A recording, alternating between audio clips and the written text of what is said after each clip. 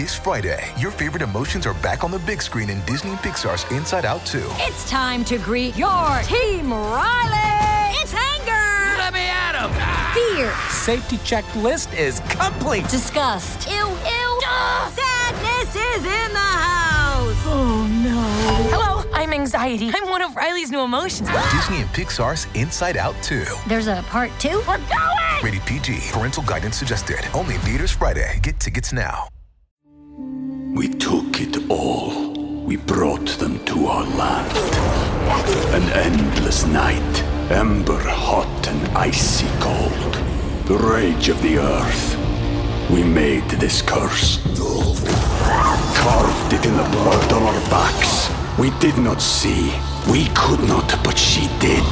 And in the end... What will I become? Senua's Saga. Hellblade 2. Play it now with Game Pass.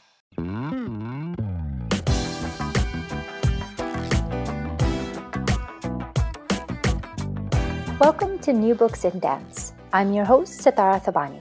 Today I'll be speaking with Dr. Victoria Fortuna, author of Moving Otherwise, Dance, Violence, and Memory in Buenos Aires. Moving Otherwise examines the different ways in which contemporary dance practices have engaged in political mobilization in the context of the political and economic violence that has shaped Argentina from the 1960s into the 21st century. It is published by Oxford University Press. Welcome to New Books Network's channel, New Books in Dance. I'm Sitara Thabani, your host of this channel, and today it is my pleasure to be speaking with Victoria Fortuna, assistant professor in the dance department at Reed College. Victoria Fortuna is the author of the new book, Moving Otherwise, Dance, Violence, and Memory in Buenos Aires, published by Oxford University Press. Victoria, welcome to New Books Network today.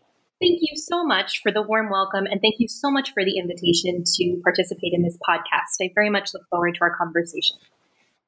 Oh, it's a pleasure. Thank you. And let me congratulate you on your book. It's a fantastic read. And there's something really exciting about the sense of the material that you're unearthing and the connections that you're making, which gives the sense of reading histories that really aren't very well known, which is really very exciting. So again, congratulations on your book. To begin, could you tell us a little bit about the genesis of the project, how it started, where this research came from? Absolutely. Sure. So as I discuss a little bit in the prologue to the book, this project began now a little over a decade ago.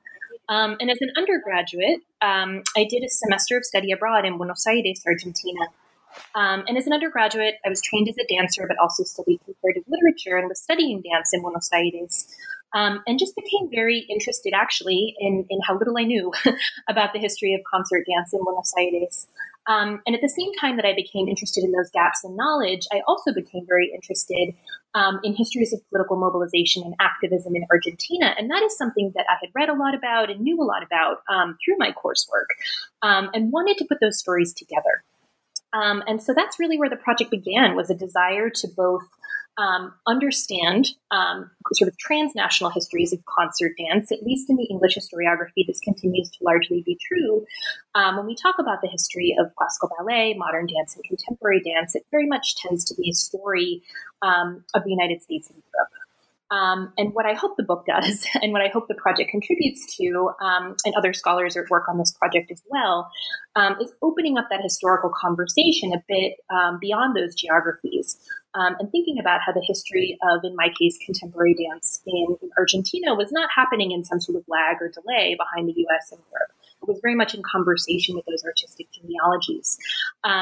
So, the project was really an interest in thinking about that history, and then also understanding the role that contemporary dance historically played in responding to climates of political and economic violence from sort of the late 1960s. The book starts in the late 1960s to the present. So that's where the project came from.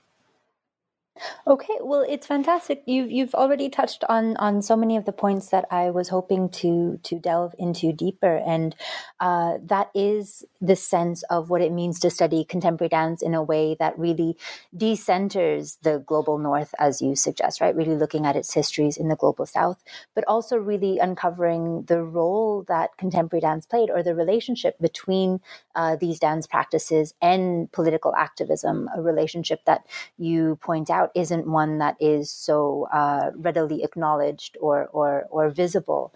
I think that comes out in this concept of moving otherwise that you offer, both as the title of your book and you develop in your book as well. Could you tell us a bit about that concept and what that means, moving otherwise? Absolutely. Sure. So, and again, this concept, as a sort of theoretical concept, very much comes out of some of the points that you're mentioning, which is in addition to sort of wanting to trace a kind of transnational historiography of contemporary dance. The flip side of that I mentioned before, feeling like I had a certain familiarity with political artistic movements in Argentina that have been well documented in the scholarship. So open theater, for example, is one kind of very prominent example. And activist movements like the Mothers of the Plaza de Mayo, and groups like Hijos, which stands for children in Spanish, which is a group of children of desaparecidos or disappeared persons, whose activist strategies involve performance as a way of calling attention to both juridical impunity, but also as a practice of memory in the present. And as I discuss in the book, when I initially started thinking about contemporary dance's political articulations in Buenos Aires, I sort of went to those familiar spaces, right? So in addition to there being an open theater, there was an open dance, Danza Abierta, that very little had been written about. And there had also actually been a Dance for Identity festival. Theater for Identity is a well-known festival that is about the theatrical works that are very much about recuperating memory around the last military dictatorship, which was 1976 to 1983. And so I started to look in those spaces for how dance was participating. And what I quickly learned, actually, is that we lose a lot if we focus on those sort of more well-known articulations of performance and politics. And so this concept of moving otherwise really came out of trying to find a situated way of thinking about dance's politics on its own terms. And an interlocutor, actually, this concept came out of an interview that I did with Deborah Kalmar, who is the daughter of Patricia Stokoe, who's credited with founding a practice called Expresión Corporal in Argentina, or corporeal expression, that we might think of under the kind of large umbrella of contemporary dance, but has its own movement-based genesis. But she and I were discussing her experiences living in Argentina and dancing during the last military dictatorship. And she was talking about and reflecting on Argentina's histories of political violence, which are certainly not limited to that period, and talked about how, she had this sense, right, that why dance and movement practice became so important to her during those periods was there was this feeling that, like, the dominant movement was directed by some other force that wasn't the individual. And so for her, the kind of power that dance had was the ability to intervene in this, was the ability to actually move differently, right, than normative forces or normative social choreographies were asking citizens' bodies to move. So that's where this concept of moving otherwise comes from, which is this idea that dance has a way of negotiating or intervening in the everyday choreographies that accompany climates of political and economic violence. And those can be maybe more direct articulations. An example I think about in the book, for example, with the Open Dance Festival that I mentioned, which was a festival that took place during the last military dictatorship, sort of explicitly in protest of the government's restrictions on the arts. I talk about how, regardless of whether the dance works on that festival were, explicitly addressing the authoritarian climate, I was actually more interested in the kind of forms of community that rose up around that. So, for example, person after person that I interviewed about this festival would talk about the long lines that formed outside of the theaters where this festival took place, right? And people, what they remembered most was just the lines and lines of people waiting to get inside.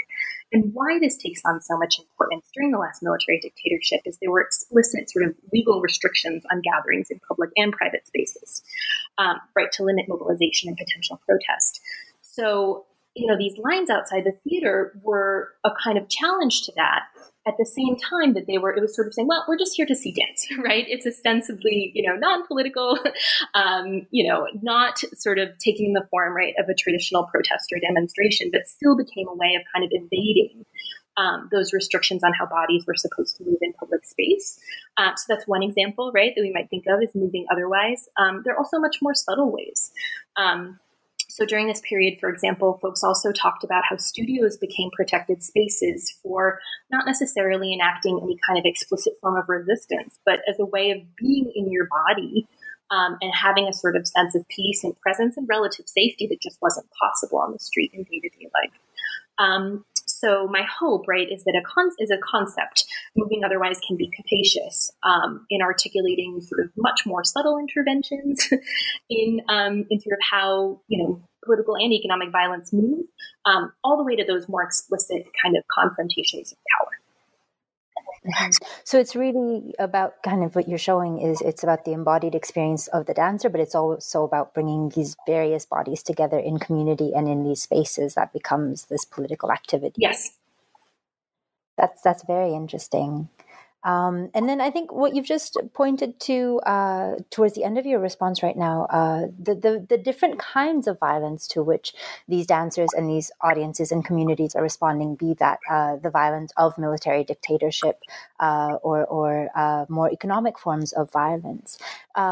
Could you speak to kind of the different things to which dance in general and dancers and audiences more specifically are responding to or resisting, both in terms of the archival research that you conducted for this study, as well as your more contemporary research as well? Absolutely, yes. And thank you for that question. And I think this is another opportunity to actually talk about the genesis of the project as well, because when I went into the research, first as an undergraduate and then later as a graduate student, and then after that as a faculty member, it really, the time period itself and the forms of violence that I was interested in really expanded over time. So initially, the idea was to conduct the project around the period of the last military dictatorship, which again, that was 1976 to 1983, and is a period associated with forced disappearance of an estimated 30,000 Argentine citizens. Obviously a very dark period in the country's history, and also a period that's received a considerable amount of scholarly attention across the disciplines. But as I started doing research, I actually realized that to understand how dance moved otherwise and to really understand dance's political intervention, I needed to take a broader scope. And that broader scope, I think, both supported the kind of historiographic sort of goals, I guess we could say, of the project, but also, I hope, intervenes in thinking about histories of violence in Argentina that have, again, focused overwhelmingly on the period of the last military dictatorship. So the book actually starts in the late 1960s. So in 1966, and it generally is sort of thinking about post-Peronism. So Juan Domingo Perón, who is a well-known populist president, sort of following his presidencies, his first two terms in the 50s, there were a series of military coups that kind of contributed to the destabilized situation that would eventually result in the last military dictatorship in the 70s. And so the late 1960s offered, so post actually the dictatorship that took over in 1966, which was Juan Carlos Onganía, was really coincided. So that moment coincided with really what we could say was the sort of earliest generation of contemporary dancers becoming established in the city as artists and in some cultural institutions in the city. And so the dictatorship, some of the way that, that it tends to get written about, the 1966 dictatorship, is it sort of interrupted what was otherwise a period of a really kind of robust period of cultural production in Buenos Aires. So the book sort of starts the story, really, of contemporary dance at this moment. So we see contemporary dancers really starting to establish themselves in the city, and then this dictatorship occurs, right? And the book is looking at, so the first chapter looks at two artists, Ana Kamian and Susana Zimmerman, and their work in that period, which was sort of, again, responding in kind of a subtle way to the social restrictions that were occurring at the time. I look at a piece by Ana Kamian that stages a firing squad, actually, at the end, and talk about the ways in which that work both reflects increasing military violence that was occurring at the time, but also the rise of revolutionary violence through militant groups that was happening at that time. The book then kind of goes through the early 1970s and looks at the relatively undocumented participation of contemporary dancers in leftist militant groups in the early 1970s, right, which is a different way of thinking about violence. The book is very, of course, interested in sort of state violence and government violence, but is also looking at revolutionary violence and how dancers were part of that story. And then the next chapter does consider the period of the last military dictatorship, right, where again we have kind of very explicit questions of political violence happening. And, a later chapter looks at how contemporary dancers, sort of particularly ones who experienced state violence themselves, later created works that were responding to that as forms of both kind of like reparative work, but also forms of mourning themselves. And then the most contemporary work, the most sort of recent work that I look at, is following the 2001 economic crisis. So in December 2001, Argentina suffered an incredibly severe economic crisis, which was both the result of kind of the long-term legacy of economic policies first put in place during the dictatorships of the 60s and 70s, but then very much compounded by intense neoliberal reform in the 1990s. And contemporary dancers we see sort of after the 2001 economic crisis, for the first time really in kind of large numbers participating in what we might think of as traditional forms of political engagement, so mass demonstrations and protests.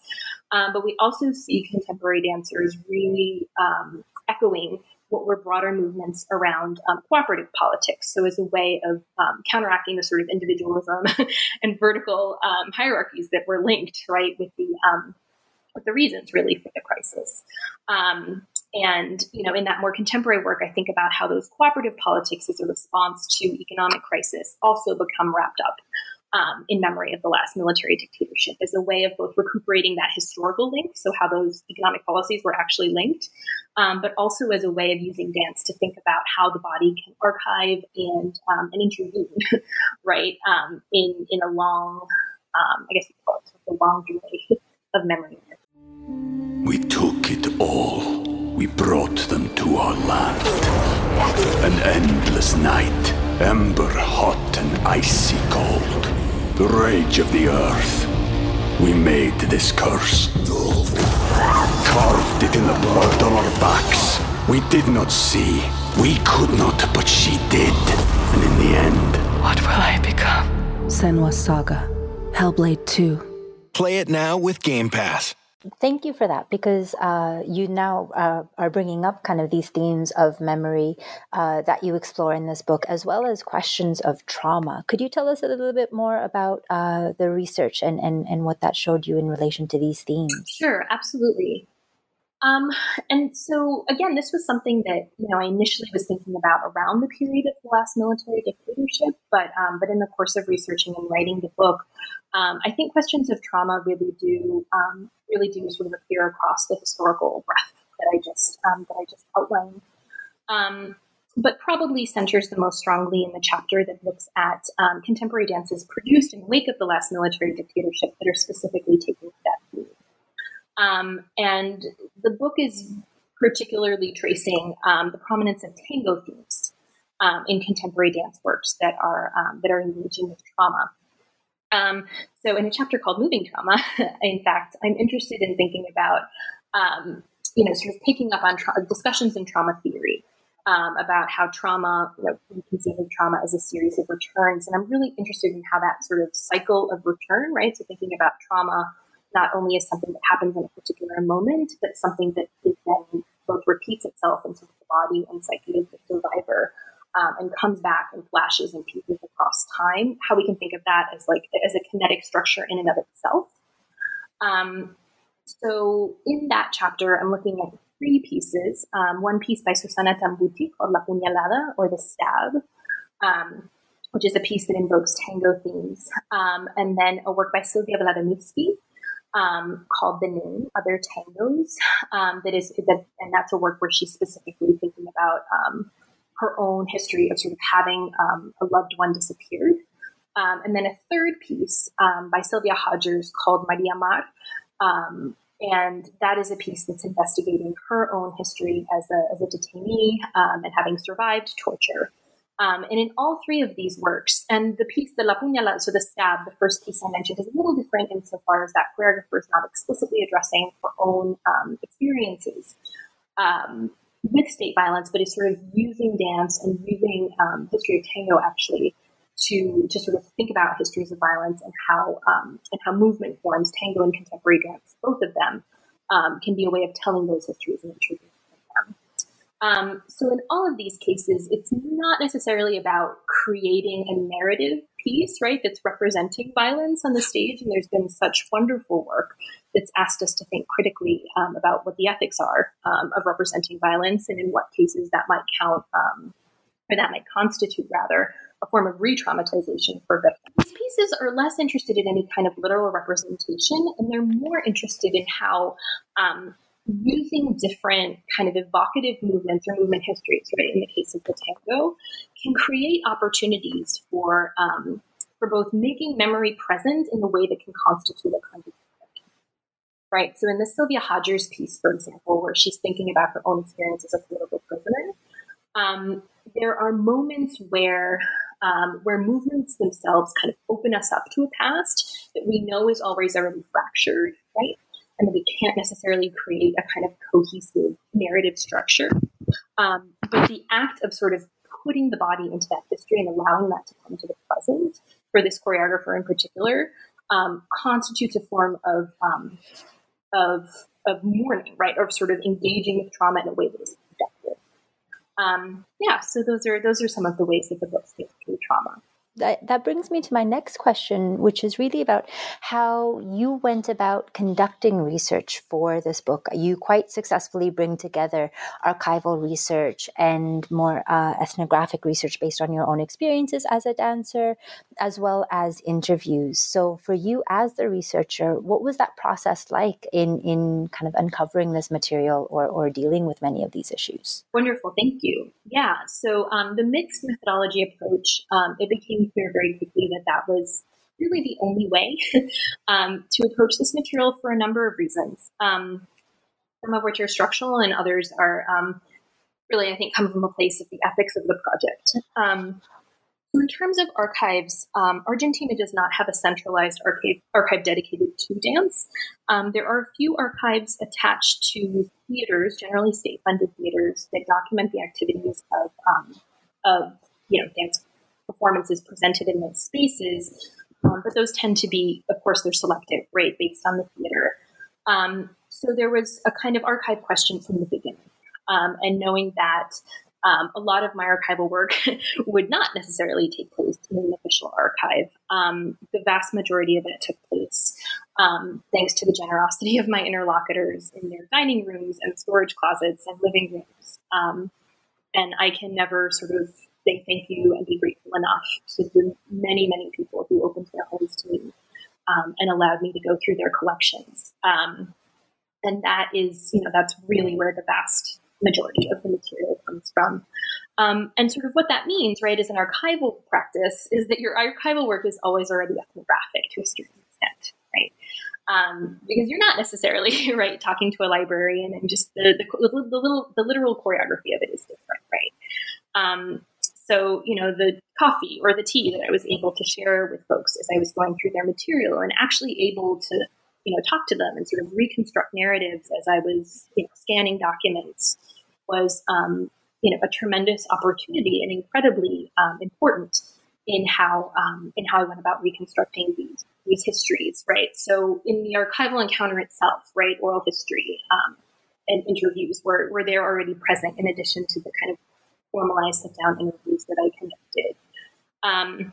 And aside from those two pieces, my own embodied knowledge as a contemporary dancer, I have a background in modern and contemporary dance, also became very important in the more contemporary work, so the work that looks at groups that are still active today. So one of the groups I discuss that is currently active is Dancers for Life, a community dance group that formed following the 2001 economic crisis and rehearsed for many years in a factory that was recuperated by workers following its closure during the crisis. So it represented that kind of cooperative labor approach, right, that I was talking about when I was mentioning that period. And I participated with that group as a performer, and still participate with them when I can and when I'm in Buenos Aires. And so my embodied knowledge of their approach to making work and my physical knowledge of of the pieces that I've performed with them then, certainly are part of how I analyze their work, and discuss their work and write about their work. So, both because of the sort of, I guess I would maybe call it sort of non-institutionalized, right, nature of dance materials necessitated that varied approach, but also the focus on violence, right? I mean, even if there were, right, as we well know, right, archives that are already assembled, come with their own narratives, right? To kind of think through the histories that I really wanted to think through required that sort of required body-to-body work, right? And, again, I would just express my gratefulness to the people who were willing to sit down with me and not only share their material, but go back into pasts that are deeply painful. And I'm just deeply grateful for their willingness to do that and hope that the work does those stories justice. I think it does. If I can turn now back to the topic of dance, what's really striking in your book is this broad spectrum that you actually cover. Even though you have this focus on contemporary dance, you're looking at contexts from the concert stage to staged protest to impromptu movement, but you're also looking at different dance traditions as well, and the influences that they might have, or the ways in which dancers are drawing upon traditions such as tango or folkloric dance, or even Afro-Latin traditions like the Orisha dance that you begin and end with as well. So could you tell us, what are some of the theoretical lessons or challenges that emerge in the kind of approach that you take, looking at this wide array of contexts as well as dance traditions? Yeah. So certainly, I think in many ways, taking the category of contemporary dance as the lens does present a huge methodological challenge, and precisely because of the breadth that you're mentioning, and the choice that I made, right, in sort of taking on this kind of broad, I guess we could say, definition of contemporary that is very much founded on sort of how the term functions contemporarily in Buenos Aires. At the same time, right, I also knew that I was putting practices together that maybe, depending on sort of what an individual's orientation to the Buenos Aires dance community might not necessarily seem like they go together. But my desire to do that really came from a place of again, kind of trying to trace these artistic genealogies and work through and decenter a little bit, I think, the categories that maybe in the dance field or the categorizations that are sort of understood or received. So, for example, I was talking at the beginning, when I was talking about Moving Otherwise and that concept, I mentioned Deborah Kalmar and expresión corporal, or corporeal expression. There's a huge debate, right, in the Argentine dance community about whether or not that actually counts as contemporary dance, whether or not it actually sort of shares the same artistic genealogy. I make the argument that it does, right, based on the founder and what her training was and what her hopes for the practice were. I actually just had the opportunity to teach an intensive grad seminar in Argentina, and a student is working on a wonderful research project that's really trying to think through this debate and what the political stakes in it are. Similarly, tango, of course, is sort of internationally associated with Argentine dance, and is very a very complex topic. And there's been such wonderful scholarship on tango as both a social practice as well as a concert form, right? So the kind of appearance, particularly of kind of large scale, big budget Broadway tango productions that we start to see kind of in the 80s appearing for the first time. And I initially started this project with sort of the politics of saying, like, my feeling, right, that oftentimes in the kind of dance history imagination, Argentine dance was all tango, right? There was only tango. And I really wanted to highlight, concert dance history and saw that as and still do see that as a political gesture, right? That's again sort of decentering the global north as the, historical founder and now center of concert dance, and absolutely, stand by that argument. But at the same time, right, it became very clear to me in doing the actual research that really interesting dialogues between contemporary dance and tango that were not about the sort of, exoticized tango of international dreams, but were very much about thinking about tango's origins in turn of the century Buenos Aires and its association with marginal communities and its sort of early desires to really speak to histories of migration and poverty and struggle, and how choreographers were interested in working with those ideas at the same time that, they had to negotiate that international, what Marta Spigliano called the political economy of passion, right? Had to sort of, especially folks who are producing, who are performing abroad and looking to present their work in Europe. I mean, even if they were trying to recuperate this, I guess they call it other history of tango, when they were presenting their work, they were still very much confronted with this sort of exoticized, right, heavily racialized idea of international and global idea of what tango is or should be. And so I got very interested, right, in untangling all the kind of all the politics around that, right, of what kind of where sort of geographically where we assume certain forms should land, how we racialize those forms, and how we think about their travel globally. So that's where tango really became very important, and very interestingly, as I was mentioning before, became really central for choreographers in thinking about histories of political violence. And then the Orisha dance that you were mentioning, that in many ways, not necessarily an outlier. I mean, this is a group, they are no longer active. They've sort of reconfigured it in a new form. But Oduduwa Danza Afroamericana, or Oduduwa Afro-American Dance, is a group that practices Orisha dance and for many years organized hundreds of volunteers to perform in the annual march that commemorates the coup that began the last military dictatorship. And sort of for them, right, so sort of Orisha's dance is symbolism, right? So historically, right, a Yoruban tradition where movements are associated with certain Orishas or gods have sort of incredibly powerful meaning. It's a form that's also practiced secularly, as they do. And they were interested in thinking about how those movements and the meanings associated with them could be put to work as a form of memory, right? So how could they create choreographies that were reflecting on the particularities of Argentina's history of political violence? And while some of those choreographers, some of those folks involved in that group are contemporary dancers, they do, I think, sort of see their Orisha dance practice as separate. And I, became very interested in that case, of course, because it was associated with memory and politics and political violence, but also because of the complex racial politics that it introduces, right? So the women in the group themselves largely identify as white. The women who perform as volunteers, equally so, not exclusively, but equally so. And there's a lot to be said there, right, about Argentina's historical kind of self-positioning nationally as exceptionally white and European among Latin American nations. And so I wanted to this is a group I discussed in the epilogue, and I really wanted to end on that group because I think it's very messy and it's complicated. And it tells us a lot about how memory itself is messy and complicated and always a kind of terrain of struggle and always in construction. So in some ways, the book sort of does end moving a little bit away, right, from concert dance and from contemporary dance and more toward, thinking about how a practice like Orisha dance can both do very powerful work in Argentina in relationship to the histories of violence we want to address locally, at the same time that it's introducing a complex set of issues, right, around race, around appropriation, right, around all kinds of questions that arise. Mm-hmm.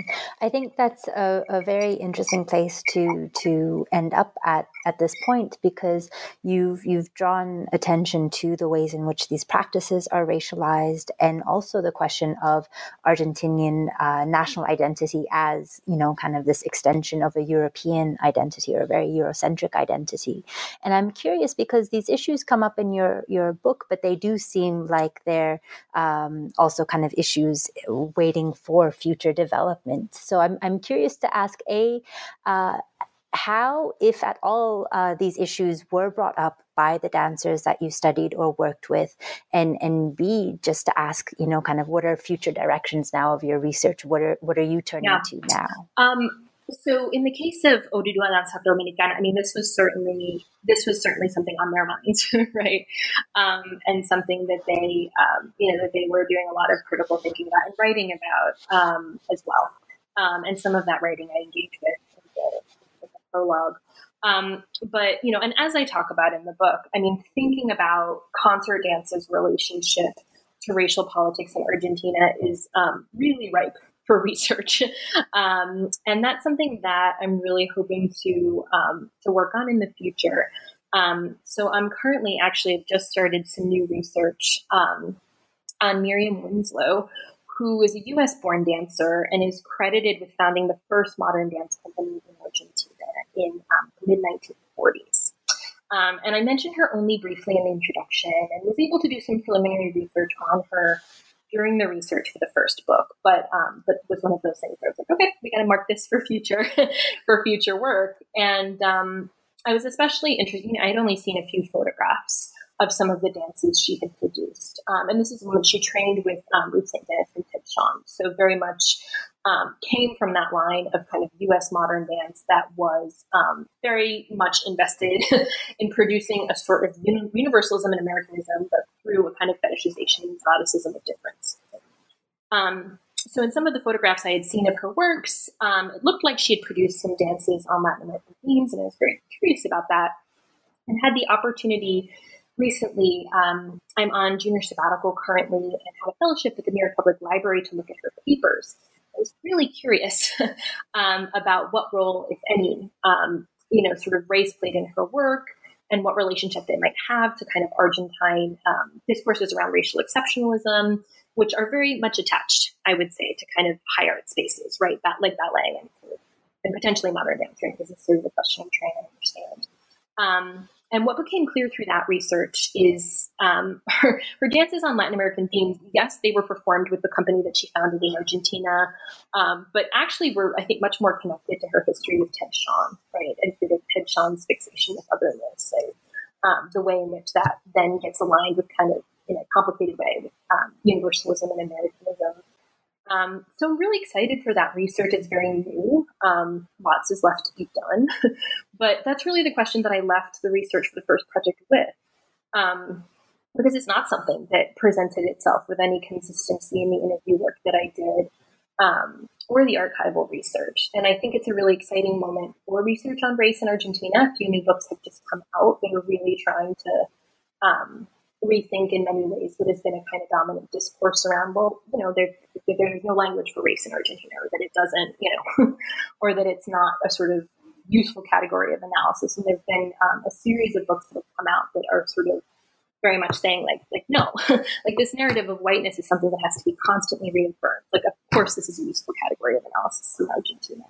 And it's something that there's lots of work left to be done. So, I look forward to where that project will lead. I think that the work on Oduduwa was very much kind of previewing that and was very much about my interest and curiosity in understanding dances, both where dance has upheld those narratives of whiteness and then potentially where it's interrupted them. So I look forward to some more work there. Oh, fantastic. Well, I look forward to reading it.